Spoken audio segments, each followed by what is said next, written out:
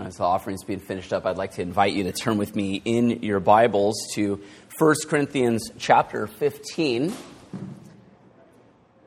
1 Corinthians chapter 15, as we make our way through this letter that Paul wrote to the Corinthians in the mid-50s AD. We are in the midst of chapter 15, the glorious chapter on the truths of the resurrection.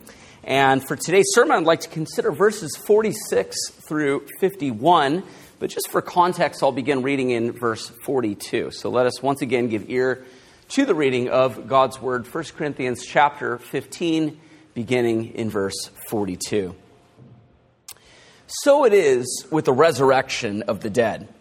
What is sown is perishable. What is raised is imperishable. It is sown in dishonor. It is raised in glory. It is sown in weakness. It is raised in power. It is sown a natural body. It is raised a spiritual body. If there is a natural body, there is also a spiritual body. Thus it is written, the first man, Adam, became a living being. The last Adam became a life-giving spirit. But it is not the spiritual that is first, but the natural, and then the spiritual. The first man was from the earth, a man of dust. The second man is from heaven. As was the man of dust, so also are those who are of the dust. And as is the man of heaven, so also are those who are of heaven. Just as we have borne the image of the man of dust, we shall also bear the image of the man of heaven. I tell you this, brothers, flesh and blood cannot inherit the kingdom of God, nor does the perishable inherit the imperishable. Behold, I tell you a mystery. We shall not all sleep, but we shall all be changed. Well, the grass withers and the flower fades, but the word of our God shall stand forever. Let's ask his blessing upon it now. Dear Heavenly Father, we do thank you once again for your word. We thank you for the fact that it is living and active and sharper than any two-edged sword. So we pray that as your word is proclaimed today, that you, by the power of your Holy Spirit, would pierce our hearts with your truth, that you would grant to us faith to believe all that is promised to us in the gospel, as well as hearts of gratitude for all that Christ has done. And we ask all this in his name. Amen. Well, beloved Lord, in response to the skeptics who would scoff at the very notion of the idea of a resurrection, we saw that the Apostle Paul actually argues that it's perfectly consistent with the way that God has revealed himself to us in his original creation. It makes logical sense that the same God who through his power and creativity made a diversity of creatures, both great and small, all differing from each other in levels of glory, how perfectly fitting would it be for him, therefore, to have ordained another level of human existence that far outweighs the one we presently experience? Well, using the metaphor of planting a seed which must die in order to come to life, Paul contrasts our natural state that we presently experience with the state of glory that is to come. It's sown in weakness and dishonor and in corruption, but it is raised incorruptible. It is raised in glory. It is raised in power. You see, our Lord Jesus Christ at his resurrection took our humanity to the next level. He ushered in that new age of human existence when his body was glorified. It was sown a natural body, which is suited for an earthly existence, but it was raised, as Paul says, a spiritual body.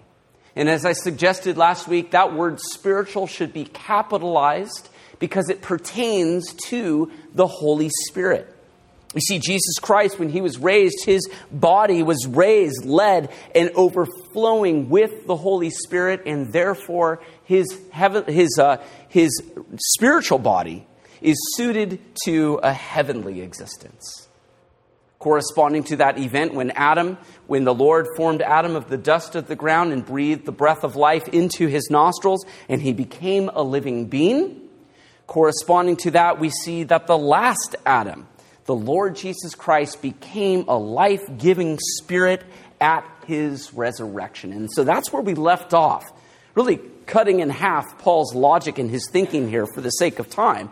But picking up, we see that the Apostle Paul goes on to explain a bit more about these two different levels of human existence. And he teaches us that God is very concerned with order in his plan for his creation. We already saw that back in verse 23 when Paul talked about the order of events that have to do with the new creation, Christ the first fruits, and then us at his coming, who will be raised, and then comes the end. We see God's order for the end of the world, but here we see God's order for the beginning of the world. It doesn't start with a spiritual glorified existence, but rather the first thing that comes is the natural existence, then the spiritual existence. You see, Paul makes clear that Adam's natural state was a necessary first step, but it certainly wasn't the last. It's important to note here that the passage that Paul quotes from, Genesis 2:7, takes place before the fall.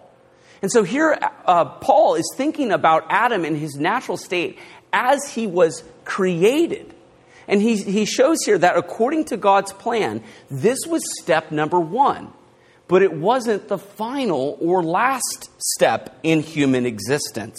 You see, God never intended Adam to continue in his natural state endlessly. But he held out a reward for him, and that reward is that spiritual existence, the glorified state that was held out for him.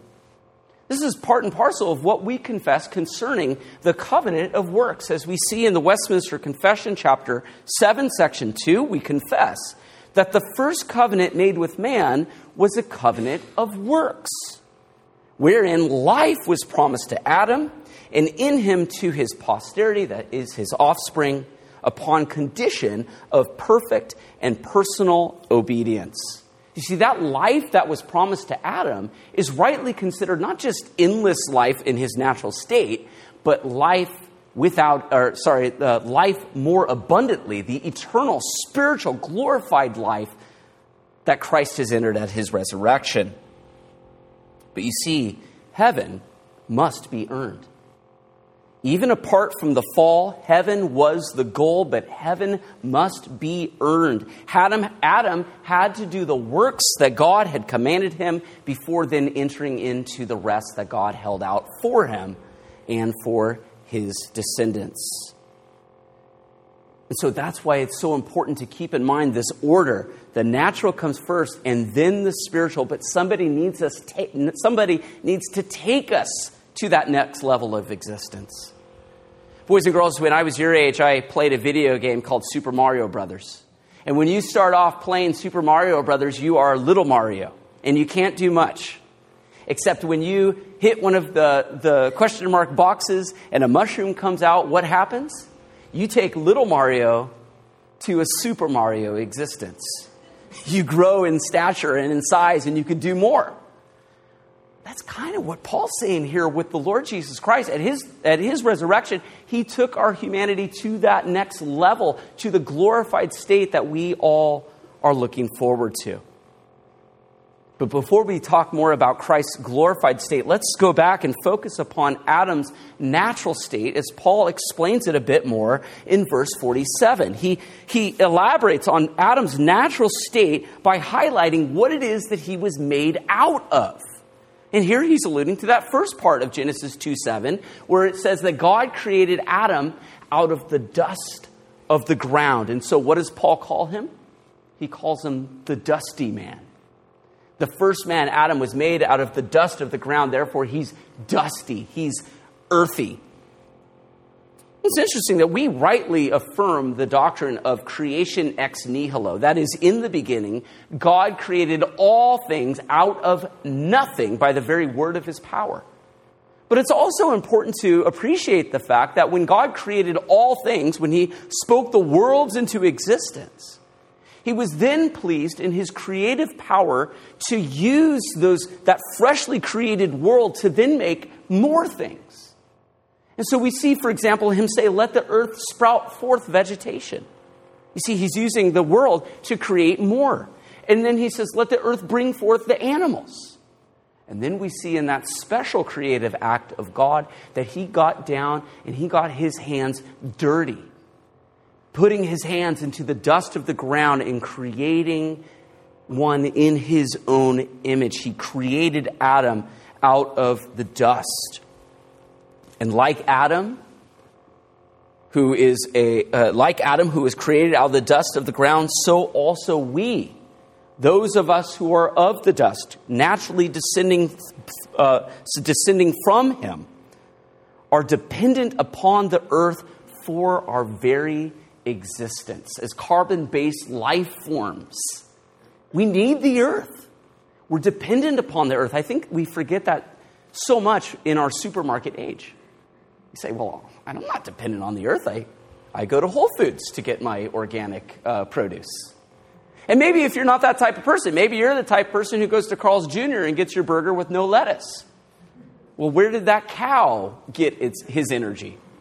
We're dependent on the ground. Everything comes out of the earth. Why? Because we're earthy people.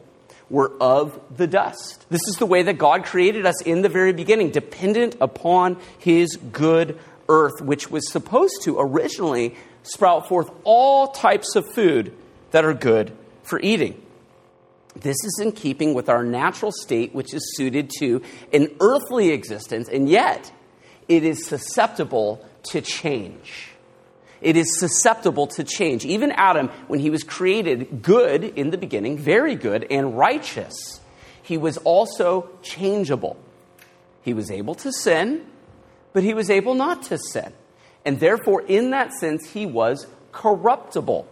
He had not yet been confirmed in a state of glory and righteousness, but he had his choice before him. Well, we know the rest of the story.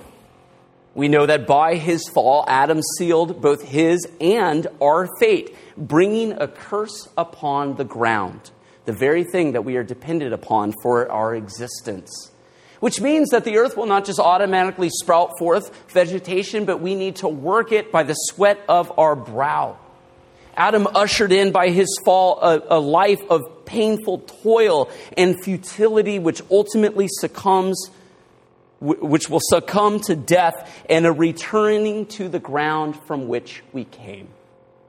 A reversal of God's created act, taking life from the dust. We, because of the fall, return to the dust. And this is what God says as part of the curse. He says, for you are dust, and to dust you shall return.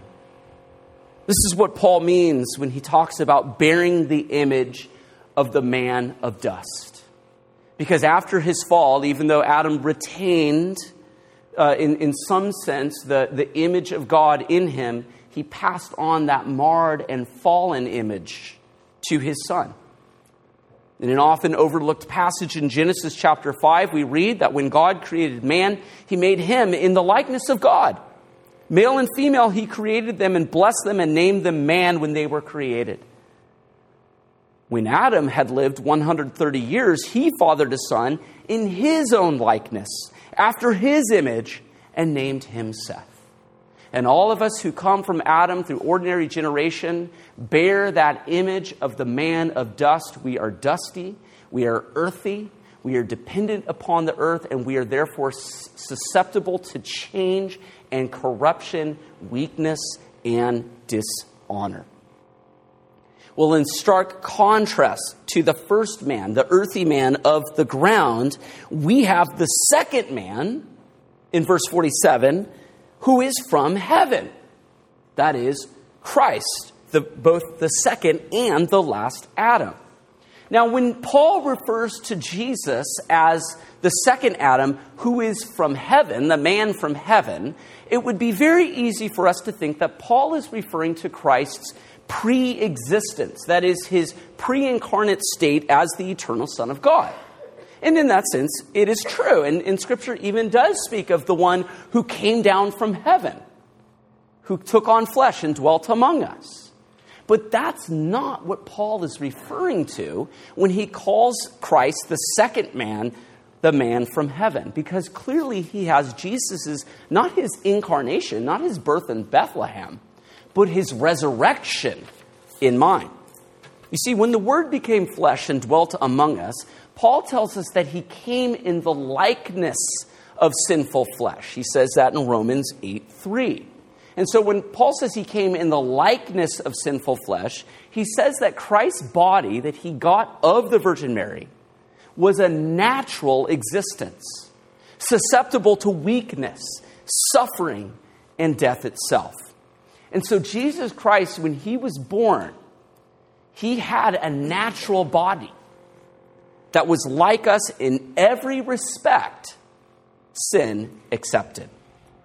And that very same human nature that he received of the Virgin Mary, which lived a life of suffering and obedience, which grew tired and hungry, which was beaten and humiliated and ultimately crucified, which was laid in the tomb and rested on the Sabbath day, is the very same body that was raised and glorified by the power of the Holy Spirit. That very same body that was taken then to the next level of human existence, this glorified spiritual, holy spiritual body.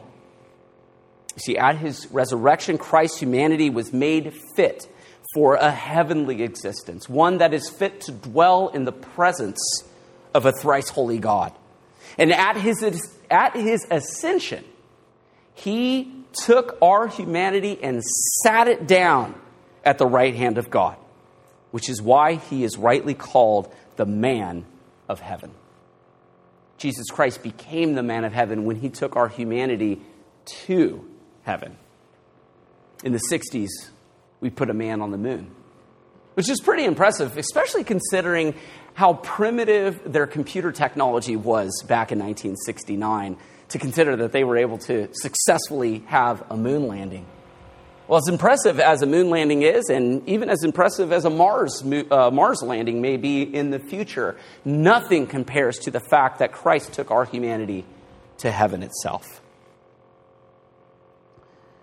And because Jesus is our head now, because our head is now the heavenly man, we who are united to him by faith, who have been given the Holy Spirit as a seal and guarantee of our salvation, are also rightly considered heavenly people. Do you notice how Paul characterizes us in the second half of verse 48? As is the man of heaven, so also are those who are of heaven. You are rightly considered citizens of heaven itself, even in your present state. That's why Paul can say in Philippians 3, our citizenship is in heaven, and from it we await a Savior, the Lord Jesus Christ, who will transform our lowly body to be like his glorious body by the power that enables him even to subject all things to himself. You see, Paul wrote that to the Philippians, and Philippi, like the city of Corinth, was a Roman colony, which means that if you were a citizen of Philippi or a citizen of Corinth, you were rightly considered a citizen of Rome itself. And so they knew what it was like to be a citizen of a faraway country. And that's why Paul can say, your citizenship is not here on earth. Your ultimate citizenship is in heaven, from which we await our Savior. And as surely as we have borne the image of the man of dust, as surely as you presently have this dusty, earthly existence dependent upon the earth, susceptible to change, and if the Lord should tarry, returning to the dust of the earth, so also we shall bear the image of the man of heaven. I love how the Heidelberg Catechism can take all of these ideas and summarize them so beautifully in the answer to question 49, which asks, how does Christ's ascension to heaven benefit us? Always very practical. What benefit, what comfort do we derive from these doctrines? Well, notice how it answers. It says, first, he is our advocate in heaven in the presence of his Father. Second, we have our own flesh in heaven as a sure pledge that Christ our head will take us, his members, up to himself. And third, he sends his Spirit to us on earth as a corresponding pledge, by whose power we seek not earthly things, but the things that are above, where Christ is, sitting at the right hand of God. You see, we have our flesh in heaven, and that is a guarantee that he will one day come and take us to himself and glorify us together with him. And in the meantime, he's given us his Spirit as an earnest, as a pledge, as a guarantee that he will come and do that. Well, getting back to our passage, we see in verse 50, Paul tell us a very important point that I think he's been building to as he's been contrasting our natural state with the glorified spiritual state, which will come in the future, when he tells us that flesh and blood cannot inherit the kingdom of God. Now, again, it's important to note that Paul is not denying the fact that our glorified state will be a physical existence. We already cleared that up when we explained what he meant by spiritual body. He's not saying an ethereal body. He's not saying we're going to be like Casper the friendly ghost who can pass through walls. No, our body will be like the glorified body of our Lord Jesus Christ, who in Luke 24 says, "Touch me and feel me. I have flesh and bone. I'm not a spirit. I'm not a ghost." Our existence will be physical. And so if that's the case, then what does Paul mean when he says flesh and blood cannot inherit the kingdom of God? Well, Paul's using this phrase, flesh and blood, which we still use today, as a stock phrase which refers to humanity in its weakness and frailty. And we often say, after all, I'm just flesh and blood. Here he's referring to our natural state, our present state, which is fallen and weak, and or even apart from being fallen, is weak and susceptible to change. He's referring to our natural existence. What he's saying is that we, as we presently are, cannot inherit the kingdom of God. And notice that he says cannot. I don't know how many of you had smart aleck teachers like I did when I was a little kid, and I raised my hand and I said, teacher, can I go to the bathroom? And they said, well, I'm sure you can, Johnny, but don't you mean to ask, may I go to the bathroom? This is a question of permission versus ability. Paul's referring to ability. We, in our natural state, are not fit to dwell in the presence of God. We need to be glorified together with Christ. It would be like trying to go into outer space without a spacesuit. And yet even more so because we're referring to heaven itself. Well, why is that the case? Well, because our present existence is corruptible. Not just corrupted, but corruptible. And that's impossible for something that is corruptible to inherit something incorruptible. You see, to inherit the kingdom of God is to come into full possession of something. He's referring to what will happen when Christ Jesus comes and he delivers the kingdom over to his God and his Father. It is impossible for something that is corrupted and corruptible to inherit heaven itself. Why? Because heaven will be a confirmed state of holiness and of glory. You see, our present existence, even when things are going great, we know that they're going to change. But that's not how it is in heaven. In heaven, you are confirmed in righteousness and in glory. That's why something that's corruptible or changeable cannot inherit it. So that ushers into Paul telling us a mystery in verse 51. Now, boys and girls, a mystery in the New Testament sense isn't something that's mysterious. Rather, when Paul talks about a mystery, he's referring to something that is concealed in the Old Testament, but revealed in the New. And so for us as New Covenant believers, mysteries shouldn't be mysterious. It's just something that was mysterious and hidden to the Old Testament saints, but now is being made known to us and revealed to us. See, we know the Old Testament spoke about the resurrection at the last day. You can read, for example, in Isaiah 26:19 or Daniel chapter 12. It clearly speaks of the resurrection at the last day. That's why pious Jews and faithful Jews in the first century, like Martha, believed in the resurrection. And yet Paul here, through the inspiration of the Holy Spirit, peels the curtain back a bit more to reveal something even greater. He reveals the fact that not all who believe in the Lord Jesus Christ will ultimately have to face death. That's what he means when he says, we shall not all sleep. He's referring to death for the believer. Not every believer will actually have to die. Why? Well, because of the Lord's return. The Lord will come back one day. When? We don't know. It could be 2 minutes from now. It could be 2,000 years from now. But in that time, there will be those who are alive and remain until the coming of the Lord. That's what Paul talks about in 1 Thessalonians chapter 4. And so while not all believers will ultimately have to face the inevitability of death, not all of us will sleep, Paul says. The important point is that we will all be changed. Not just those who have died, but even those who are alive and remain until the coming of the Lord must be changed. And so resurrection is much more than just coming back to life from death. It involves a changing. It involves a transformation from one level of existence to the ultimate heavenly level of existence. We all must be changed into the image of the man of heaven. You see, this is the vital aspect of the good news of the gospel that some in Corinth were denying. They were not denying the resurrection of the Lord Jesus Christ, but they were denying the truth that at the last day, we as believers will be raised and transformed into the image of Christ. They were saying that this is it. This is your salvation. Jesus died for your sins. You have the Holy Spirit, and this is all we should expect.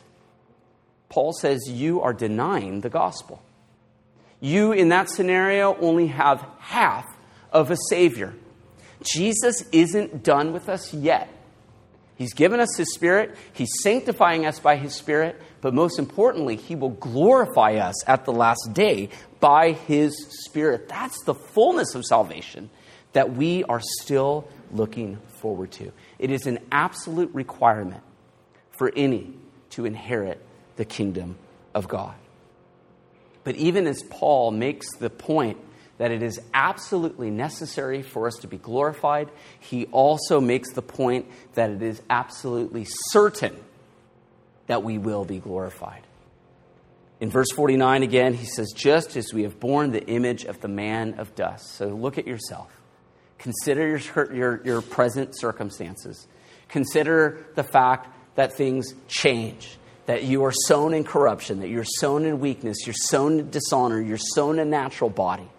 If that's true, it is also certainly true that you will be raised in glory and in power and incorruptible through the power of the Holy Spirit.